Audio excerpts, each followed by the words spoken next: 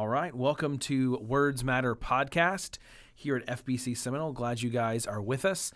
After the last couple of weeks of special podcasts we had with Paul and Penny, where we talked about Vacation Bible School, we dropped the second part to the Dr. Stephen Sims interview as well. And then last week we had our entire staff together for a podcast, which was a lot of fun. It was a lot of fun. Hope you guys have listened to that as well. I'm Josh Pollock. I'm the host here. And then over to my right, as always, is... I'm Nick Ataya, pastor here. All right. And then across from him, Garrett Napier. I lead the music at church.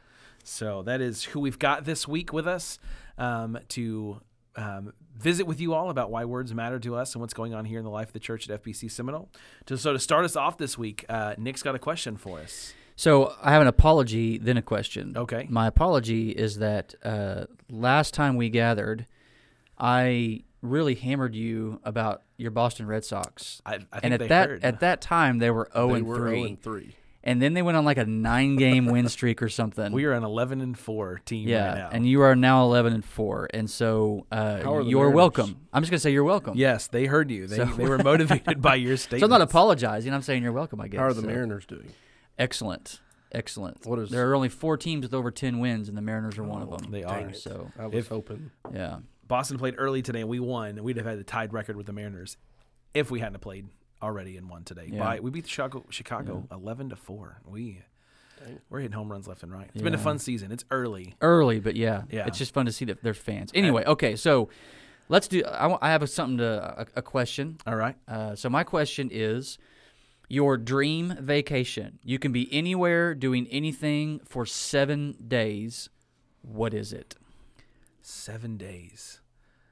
So the last couple of vacations we've taken, we went to Disney, and so part of me wants that to be my answer because it's so much fun because my kids are at a fun age where it's like Garrett's making faces. Garrett's making faces. It's a podcast; they can't see you. Horrible. So that's the flip side. It is so much work, and you're exhausted by the time you get back. But the looks on your kids' faces, because to them the magic is still real at this age, Right, at 7 and yeah. 5. That would almost be my pick because of that. But if I'm going to be selfish, then my pick is I want to go to like a cabin on a lake and just hang out for like 7 days. Like I don't want to leave the cabin. I don't want to go on nature hikes. I want a fire pit. I want my smoker. I want Netflix, and I want to hang out in the woods. That's what I want. I want a TV outside or a projector, and I just want to hang out. Now we all want to do that. Now we all want to do that. Yes. Watching Netflix. Yes, I do. That's what I want. That would be my selfish choice. He's basically 90% Ron Swanson, 10% Tom Haverford. That's right. Treat yourself.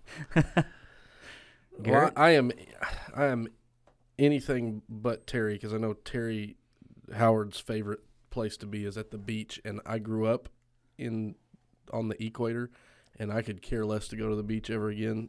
There's sand, bleh. But I'm close to you in what you're. So my son and I went. He was really little, but we went on a survival trip. Mm-hmm. We went to the farm. We took minimal stuff, and so we had a tarp. That's all we had. I want to go a little more upgraded. I'd like to be in a cabin where I could actually. My back can't sleep on the ground anymore, but I would like to be disconnected from everything for 7 days. Mm. Completely disconnected. Probably not even a watch. No phone, no watch. Just go to the farm and disconnect and not leave. And fish and hunt. And what are you? Why? All I hear is Gavin and Ryan and Lane in my head right now. Get a watch. That's all they say there. Get a watch. Time for you to get a watch. They don't listen to this podcast. Yeah. So. No.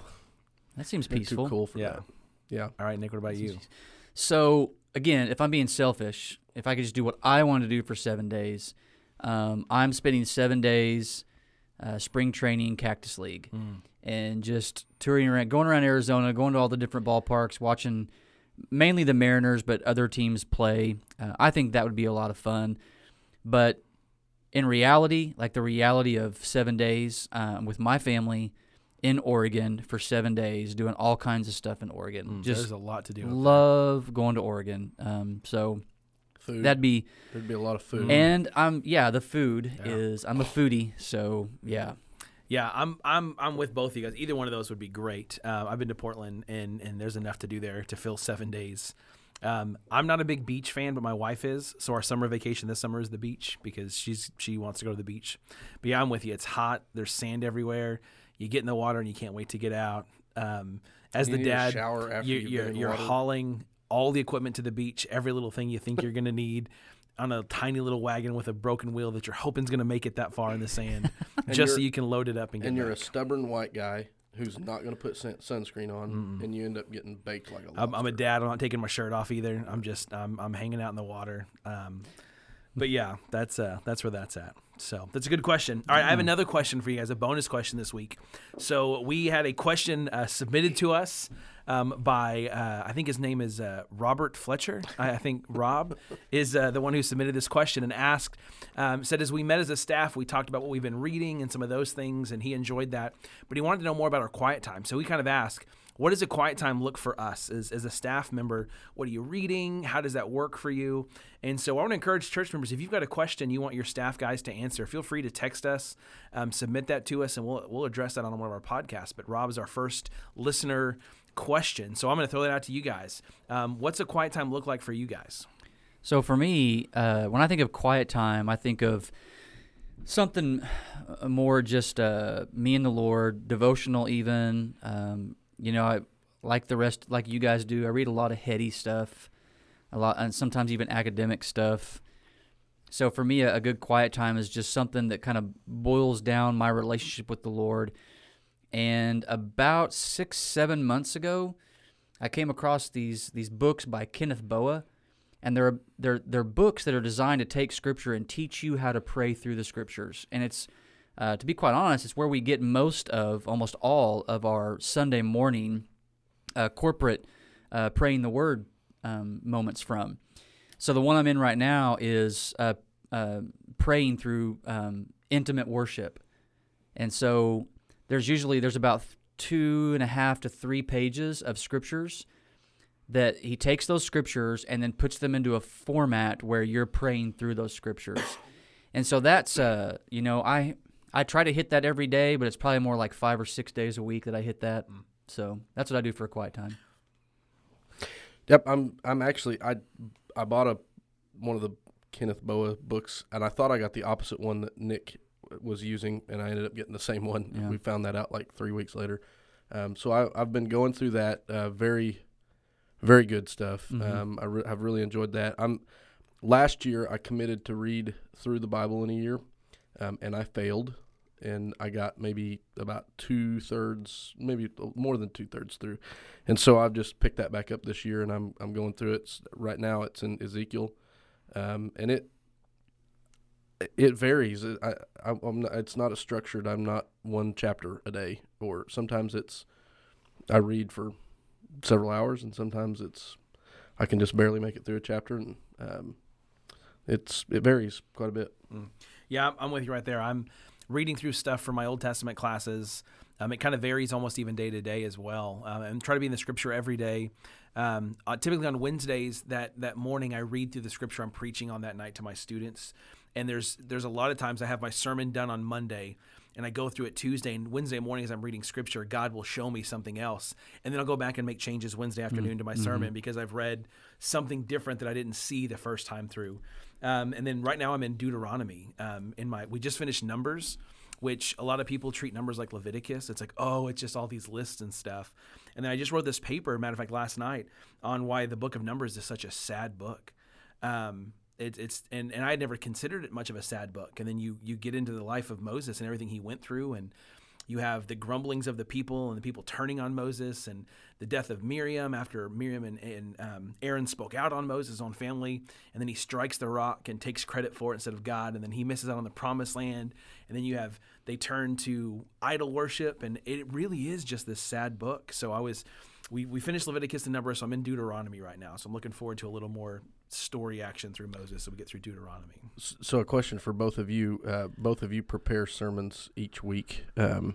Nick for Sundays and Josh, you prepare for Wednesday nights. Is there a difference in your studying for sermons and what you do for a personal devotion, or are those things the same? I think for me it's different. I try to look at those in two different lights. I do a lot of my reading and sermon prep in the office. And then a lot of my quiet time and personal time comes from the house. I also was sharing with these guys, I listen to the Bible through Spotify. They have a daily Bible. And so if I'm reading something in the morning, I've read it in the morning, I listen to it as well, just to kind of meditate on that scripture throughout the day. And that helps to kind of bring that to the forefront of my mind. Sometimes it lines up. Sometimes it is. If I'm in a giant chapter of scripture and I really need to dissect it, I put those two together, but I try to make them a separate thing. But that's just me. Yeah, my week in and week out process of studying the scriptures and reading the scriptures for myself, I have a lot of digressions. So what I mean by that is I'm reading multiple different topics at one time at any given week, like sometimes 4 or 5, even 6 resources. I'm in a D group with you. We're reading through A.W. Tozer stuff. Sometimes that draws me into the certain scriptures. I'm reading a book on pastoral help. I'm reading a book on prayers. I'm reading all these different resources. We're reading through 9 Mark's books. And so when I'm reading through those resources, it takes me to certain scriptures from time to time. So then I'll start reading through certain scriptures. Last week, I was preparing for some upcoming events, and I'm reading through Matthew 5, Sermon on the Mount. And so I just am all over the place. I wouldn't say there's a specific structure. Outside of the book on praying through the scriptures that I read, there's a specific structure. I'll get through digressing into different resources that take me to different scriptures throughout the week and almost forget sometimes that it's Thursday and I haven't put much work into my sermon yet. I've been doing all this other stuff, and I have notes on this other stuff, and I don't have a lot of notes on my sermon yet. And then I got to buckle down and get focused on that. So I would say that my Bible reading process is much like I am in life. I digress a lot. Yeah, that's where I'm at a lot of books and stuff as well. And I try to, I've read through 1 Timothy multiple times since you started preaching in it, because I try to I try to read each week when we're choosing the music, try to align with it. So I reread to make that I know kind of where you're going to be in the next chapter, but I wouldn't count that towards, that's not something I would say that was a part of my devotion. It's a separate reading. Right.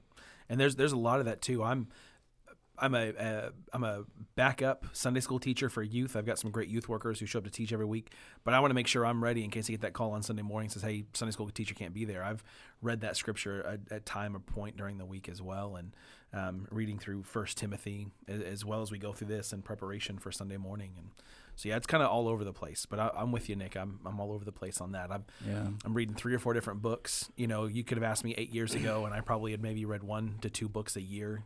And now I'm probably on pace to read like 10 to 15 outside of where I'm at in my Old Testament class as well. I'm reading like 3 or 4 different books at a time. They're not comic books, which is really kind of interesting for me. So, yeah, I'm enjoying that, enjoying everything that we're reading. He's a DC fan for all the listeners out there. Oh, I have both. The Secret Invasion is a whole. You can't say you like both. I can't. This is not the podcast. I know podcast nothing about for that. none of them. This is not the podcast for that, because I could really lay into. You could probably hammer me with that stuff. So I probably could. Okay, so thanks, Rob, for your question. Like I said, any other listeners out there, if you've got a question for your staff you want us to address, feel free to do that. And we're not guarantee is that just in a panic on Garrett's face. We may not address everything, but we'll try to get to it. And then also I want to take a moment and just give a shout out to the Cheatwood family who listened to the podcast. And we talked on Easter about our favorite Easter candy. I got a bag of Easter candy that we talked about. I got jelly beans. Yeah. Josh and I got the right candy because we picked the right candy. We did. We won that game. You lost. Yeah. So. I still got jelly beans. So shout out to the Cheatwoods. Thank you, Cheatwoods. Yes, thank you to the Cheatwoods. Thank you, Rob, for that as well, for that question. All right, so we're going to jump into our podcast now, and we're going to ask the question we ask every time that we begin: what happened last week? So we've got 2 Sundays worth of services since Easter under our belt now. We had the 11th and the 18th, and you basically walked us through 1 Timothy 4 so far in verses 1 through 10. So what happened last week? So last week we looked at demonically inspired doctrines, which it was weird. I think I shared this with you guys. It was weird how much I enjoyed preaching through, and I could have been there for weeks. Honestly, I could have camped out there for weeks if if I'd wanted to. But demonically inspired doctrines, where the Apostle Paul, as he writes to Timothy, he lets Timothy know that the Spirit of God has explicitly said that there's going to be people who depart from the faith. It's going to happen. People will leave the faith. And they're going to leave the faith because they're listening to demonic influences that come through the median, if you will, of a false teacher. And so there's the guarantee of people departing from the faith. So we shouldn't be shocked. I mean, for 2,000 years of the New Testament church, people have been leaving the faith. And sometimes we look around our churches and we see people depart from the faith, and we think to ourselves, wow, this can't happen. It's not possible for people just to leave the faith in a church. It's so disheartening, and it can be so discouraging, but we have to be reminded that the Spirit of God actually guaranteed that would happen, promised that would happen. But then the reason for why it happens, then that's the shocker, and that's the part that we have to deal with.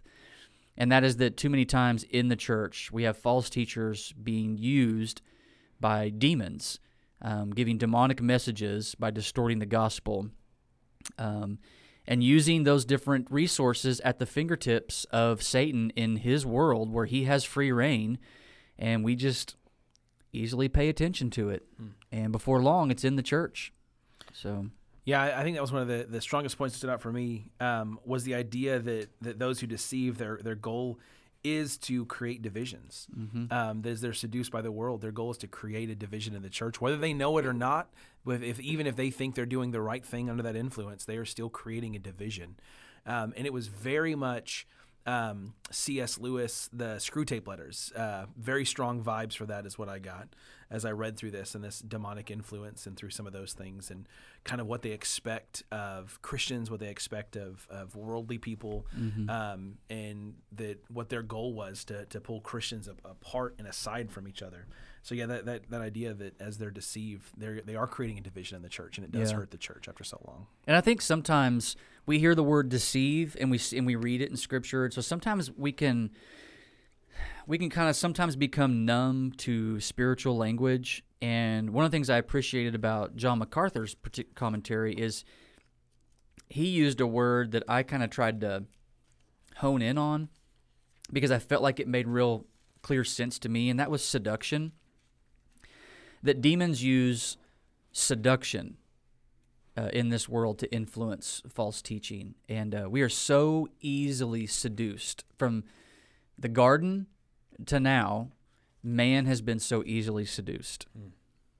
So, you had I was trying to find the reference in Jude where you talked about the role of the church in that. For those who have been... Jude 23. Yes, how we've been, those members who have been part of that division have been pulled aside, that it's our job as the church in love and truth to snatch them from the fire. Yeah, those who've been seduced by the evil ways of the world, the church, we love them enough to go and correct the false doctrines, correct the demonic doctrines. I mean, we have to at least make that effort. I think sometimes that's an immediate thing, that they're called out for that, and they see that, and sometimes it may take a while for that to take root, for them to come back around for that. So yeah, and then so we went from that in the false teachers to this past Sunday's sermon, where you talked about sermon, songs, and sacrifice, making much of Jesus with all our life. Yeah, I thought this was a very good sermon as well. I'm really enjoying. I think a lot of our church folks are enjoying going through the pastoral epistles. And then I had a couple notes here, and I'm going to try to read my writing here, and give me 1 second. It's the same problem with my CR notebook, is I write a note down. I'm like, I'm going to ask this question, and I can't read my writing. You talked about that we had to respond to a holy God with obedience and holiness. And that was our job, is as we respond to God, we have to respond to a holy God. It has to be through obedience and holiness as well. Yeah, and I think to add to that, the Scriptures teach us that we need to allow the Holy Spirit to accomplish that in us. That it's the work of the Spirit using the Word of God to do the work of God. So the Spirit of God takes the Word of God and does the work of God in our lives, so that we can become holy people. We can't do that in our own strength, in our own amusements, in our own disciplines. It takes the work of the Holy Spirit to make us holy. But it's that pursuit.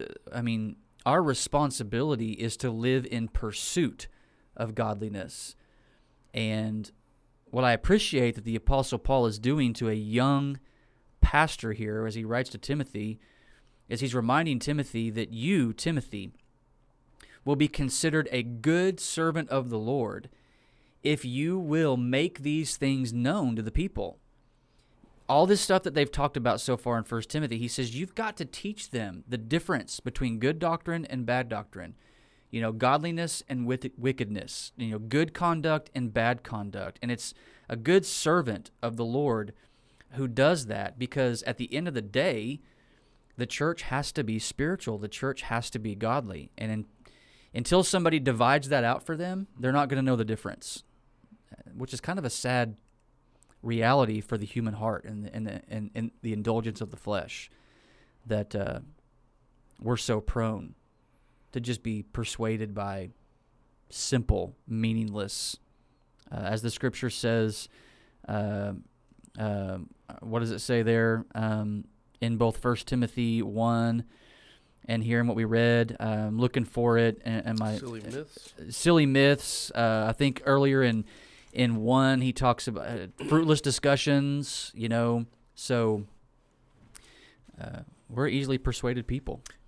Yeah, and then the idea that in order to accept the good doctrine, you have to reject the bad doctrine. Right. And I think you could probably preach forever on false doctrines and bad doctrines. And I even think there's a case to be made for weak theology. I really think in light of accepting good theology and good doctrine, I think even weak in those areas would be considered bad. I don't think it's like a gray area. It's like, well, it's kind of in both camps. I think it's either good or it's bad. And I even think weak theology would land in that same camp as well. And that's even with the songs that we sing. I think it was John Piper who made the statement. Somebody else made the statement too, but John Piper said there's a lot of really rich theological songs out there, and so we're going to sing the best. Why settle for the second best? If something is questionable, or if it just doesn't quite meet the criteria, then why waste our time on it? We need to sing the best theologically rich songs that we can. Well, I think that's the burden for ministers, for elders, for leaders in the church, is we have to be taught good doctrine, that in order to recognize the difference between good and bad, not be pulled apart and swayed in that direction, is you have to be fed a constant diet of good doctrine. And I think when we gather around the Word on Sunday morning to see the Word, to preach the Word, to hear the Word, to pray the Word, to sing the Word, we are making sure that our church members are being fed a good, solid diet of good doctrine. Yeah. So they can recognize the bad doctrine in their life and not be swayed by a top-selling book that they picked up at a bookstore, or that somebody recommended, or a TV show that has spiritual elements to it, but it's not something that's edifying and pointing us in the right direction. I got a text this morning from somebody that said Alistair Begg has really good insight that we shouldn't be distracted by what the Scripture doesn't say, but should focus on what the Scripture says. Yeah, that's good. I said that was horrible. My grammar was horrible on what the Scripture does say, not says. Right. But that'll preach. That is good. And then you really kind of challenge the church with this idea.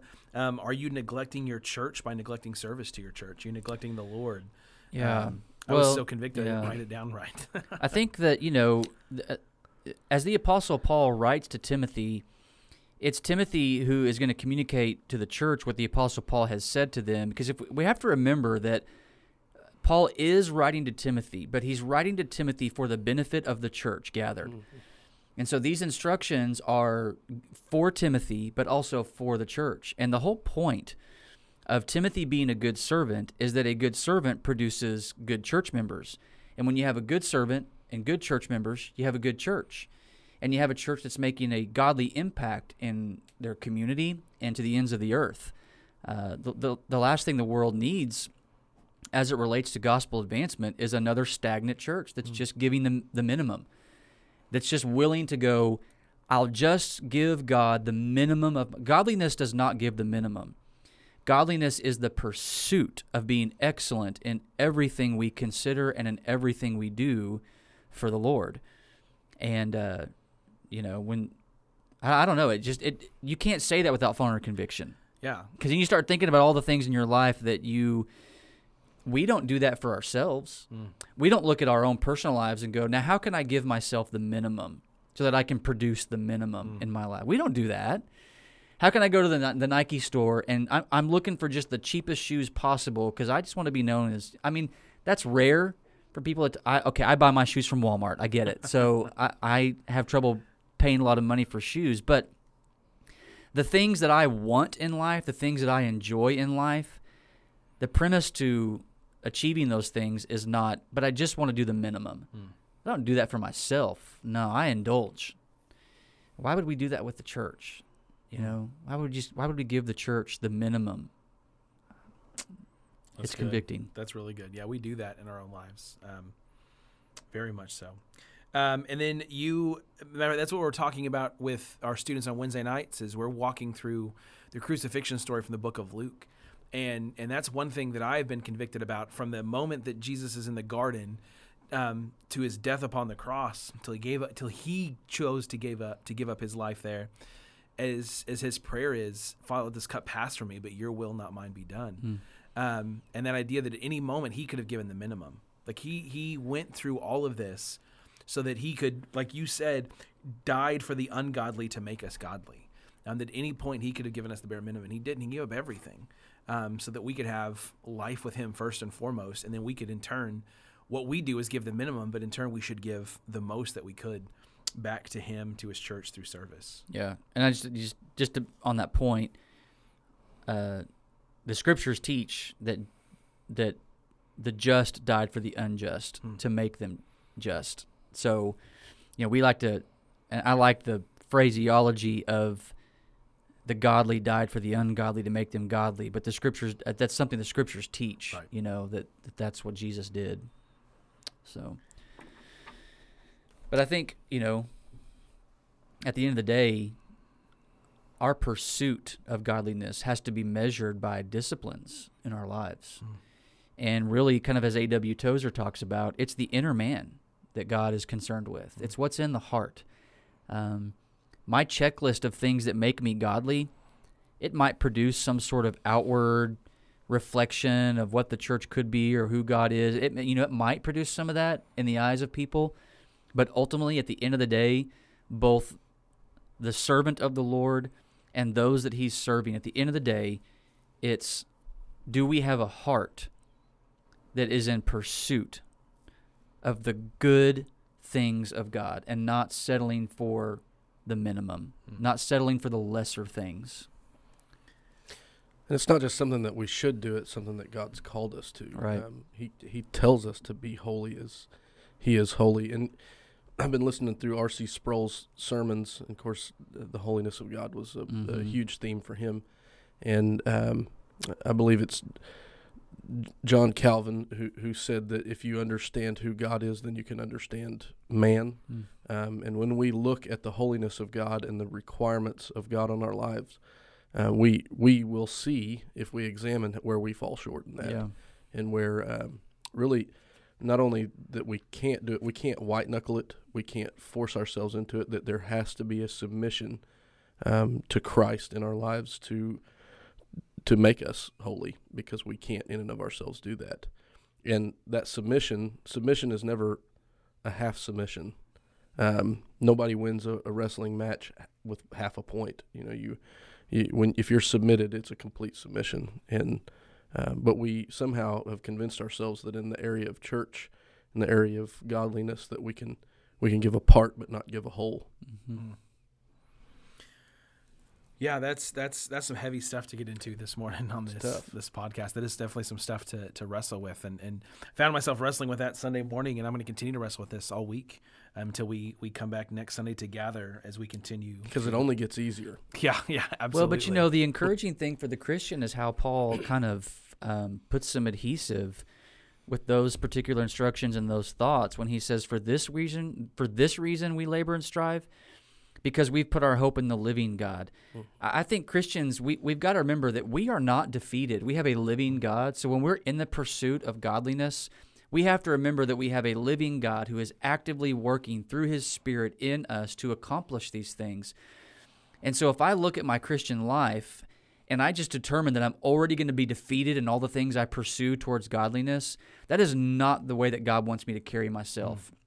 He has given me the scriptures, and he has given me his Spirit so that I can look at the Christian life and go, it is a good and glorious pursuit to make this labor and to make this strive, because I serve a living God. I'm not striving in vain here. I'm not laboring in vain here. Everything I do, every step I take to get away from the minimum and give my life to Jesus, he's going to use that and accomplish something that only he can do, because he's a living God. And so that's our hope. The defeated Christian, man, that's a sour place to live. Yeah. Well, I think that's good. And I think as we come together as believers to share in our struggles, that tends to be what we focus on, and not celebrate the victories and celebrate the wins and the good things that are going on in the life of the believer. And yeah, there's some areas that we may give minimum, but there's a lot of areas that our church is really good at giving in different areas and serving in different areas. And one of the places you can serve right now is Sunday school. We just started back our Sunday school classes. Those started 2 Sundays ago. We're heading into week 3 this week of Sunday school. So what does Sunday morning look like for you guys for Sunday school? Garrett, you've been doing something different with your Sunday school class time. So what's going on there? So I've decided that I'm going to visit, and I say all the classes. I may not visit some of the children's classes, but I'm going to go through and visit the main Sunday school classes that we have. And so for the first week, I get razzed, but Paula convinced me to come into her class, and so sat for the first Sunday in Paula's class. And then this week I'm going to get I believe it was Adult G. Is that the correct? Senior adults. Yep, senior adults. Yeah. I don't know what the name of it is.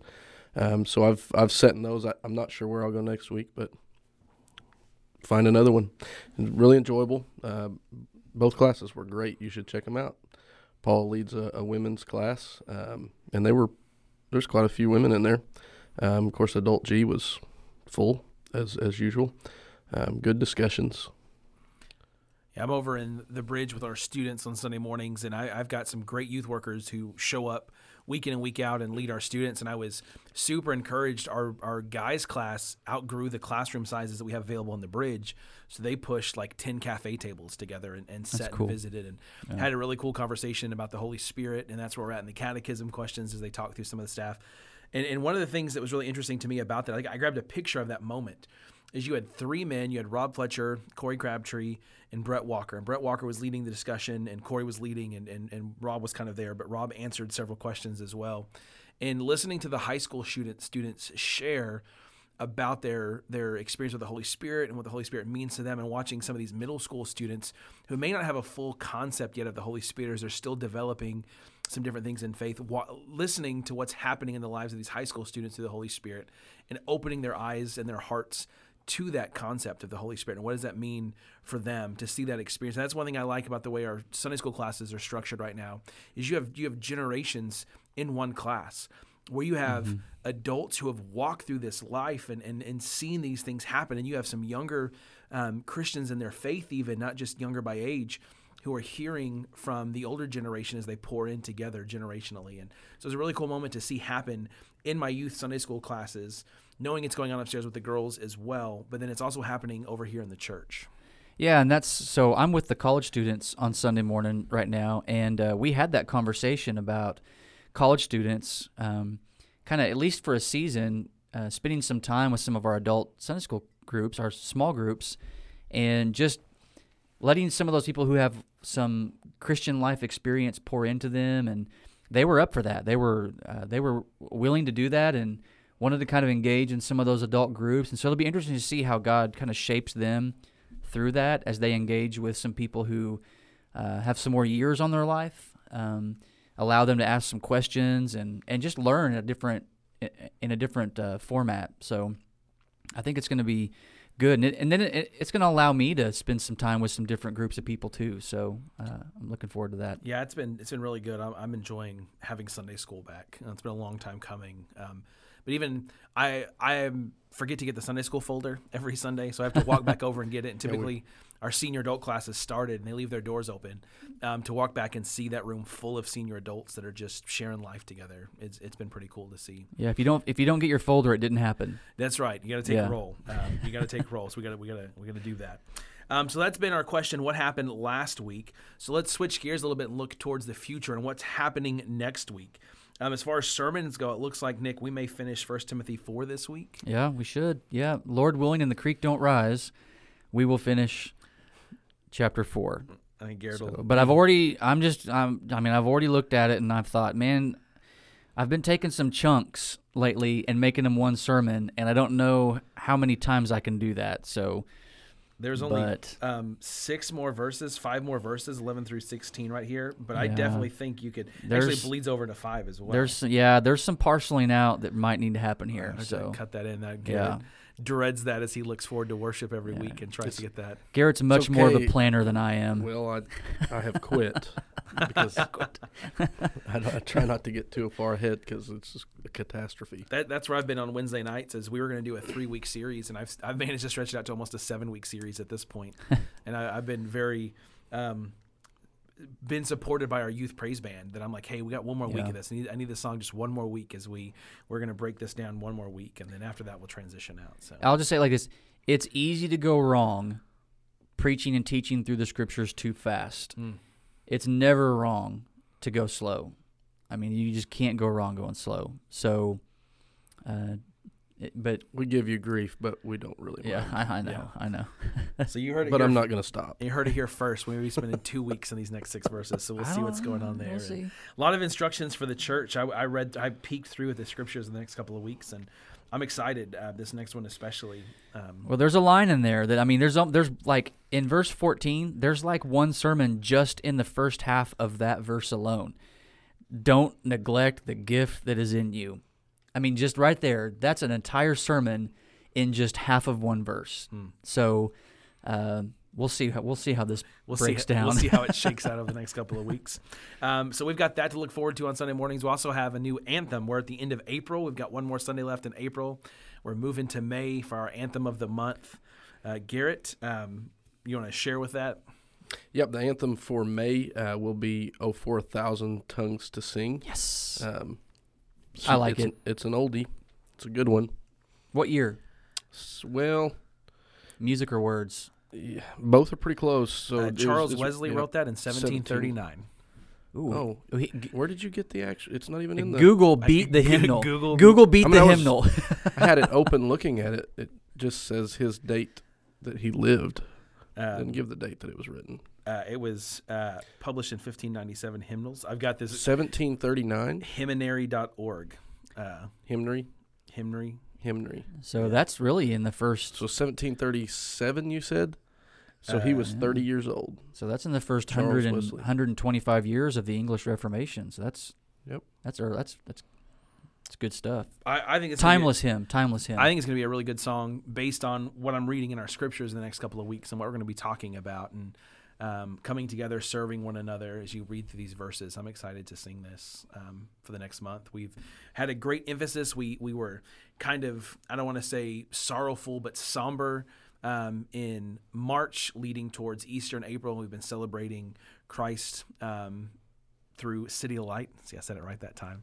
Through their song, "It Was Finished Upon That Cross." And one of the songs that we did Easter almost made the May's list, "Saved My Soul." Had a lot of people, and that was the first time we'd sung it, but a lot of people really liked that song. Something tells me it'll make a future anthem. It will. It'll at least will be back in the playlist at some point for sure. Yeah, we've had a couple of songs that we've brought back through that we really enjoyed. And So the May anthem's "Oh, for 1,000 Tongues to Sing." Does that mean we need to get 1,000 people here? Yeah. Okay. You're gonna have to. So it's time to invite people back to church. You got to get 1,000 tongues here. It's a lot. And we're gonna have to expand the sanctuary. Yeah. For that, which would be a good problem to have. Yes, absolutely. So that's what we've got coming forward in the next couple of weeks as we look towards sermon and anthems.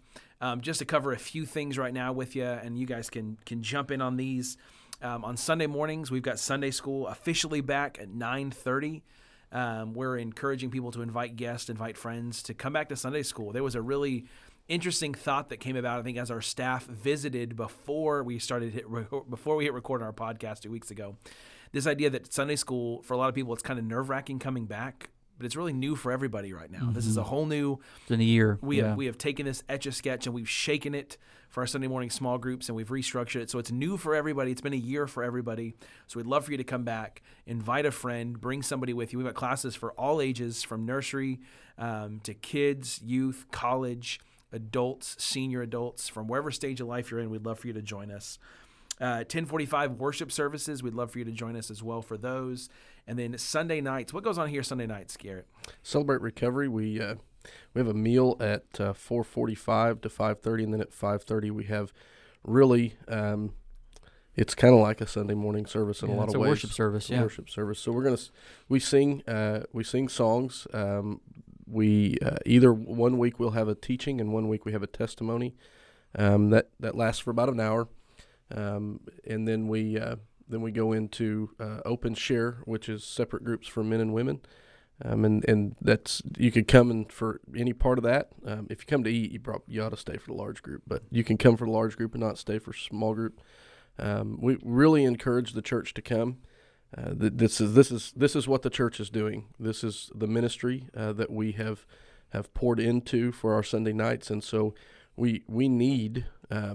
As we talked about service to the church, we need the body to be active in that, and so there are hands and feet and noses and knees and other parts of the body that need to be a part of that ministry and need to pour into those who are coming to church who maybe sometimes don't go to church in other places, or people who are a part of our body who are here on a Sunday night. So encourage everybody to show up. It's not age dependent. It's not issue dependent. If you're a believer and you believe that God is in the process of sanctifying you and making you look more like Christ, you belong on a Sunday night. So encourage people to show up for that. Yeah, there's this stigma, and I'm doing this with air quotes, but the people on the podcast can't see my fingers doing the air quote motions, about Celebrate Recovery, that it's for a certain group of people, but really it's for anybody and everybody. It is a Sunday night worship service. We worship, we open God's Word together, we hear a testimony about how God's working in somebody's life. And it's a great time to come together and gather for that on Sunday night. So I would echo that. I've been a part of this for a while now on the media side of it. I've just finished my own step study. Am I allowed to talk about that? Can I? Yeah. Okay. I didn't know. I know what the rule. No, I'm joking. You can tell about yourself. Yeah. No. I just finished going through a step study and how great that was and how much I enjoyed that going through that. But these Sunday night services, it is just a Sunday night worship service, and it's the people of God coming together. Very relaxed. Very much. Very relaxed. Yeah. I would put it like this. This is what I've kind of come to understand about Celebrate Recovery. If you think you need Celebrate Recovery, then you should come and be part of Celebrate Recovery. Mm-hmm. If you think you don't need Celebrate Recovery, then you should probably come and be part of Celebrate Recovery. Yeah, that is a great way to put that. So we've got that on Sunday nights. And then on Wednesday nights right now, we have got youth from 6 to 7. Right now we're going till about 7:30 because we're not competing with anything else, and we're just having a great time for students. 7th through 12th grade, definitely come be a part of what we're doing on Wednesday nights, especially as we get ready to roll into the summer. We're going to be doing a lot this summer. And talking about summer vacation Bible school registration is open officially on our website, sonfbc.org. We've got our banners up. We've got a table for volunteers. We're ordering T-shirts. If you haven't listened to this special podcast, you need to listen to Paula and Penny. It was a lot of fun. Excellent. To sit there with them and talk about Vacation Bible School and what it's meant over all these years. It was, and they both have great podcast voices. They really do. Yeah. It was a lot of fun. Yeah. It was a lot of fun. So that's going on right now on our website as well. And then Cross Timbers registration is open. You can come by the church office and pick up some information. Completed 3rd through 6th grade is Cross Timbers. It is a 3-night camp towards the end of June. Our speaker will be Pastor Nick will be speaking at the camp when our students are there. Brother. Yeah, they're excited. It'll be a great time. I keep saying great, but there's no other word to put together for that. But it'll be a great camp for them to be at. I visited with Rebecca Rogers last night about that, and she's really excited. Yeah. She's recruiting help for that. Falls Creek Youth Camp. is the end of July 19th through 24th. Hopefully in the next 2 weeks, we're going to have all the information out for students to start signing up for that as we get ready for that.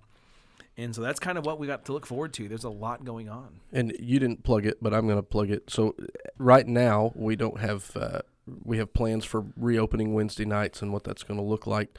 Right now we don't have that. If you haven't checked out what happens with the youth on a Wednesday night, then I suggest you come check it out. Yeah. You need to see the praise band does an excellent job. Mm-hmm. They do really well.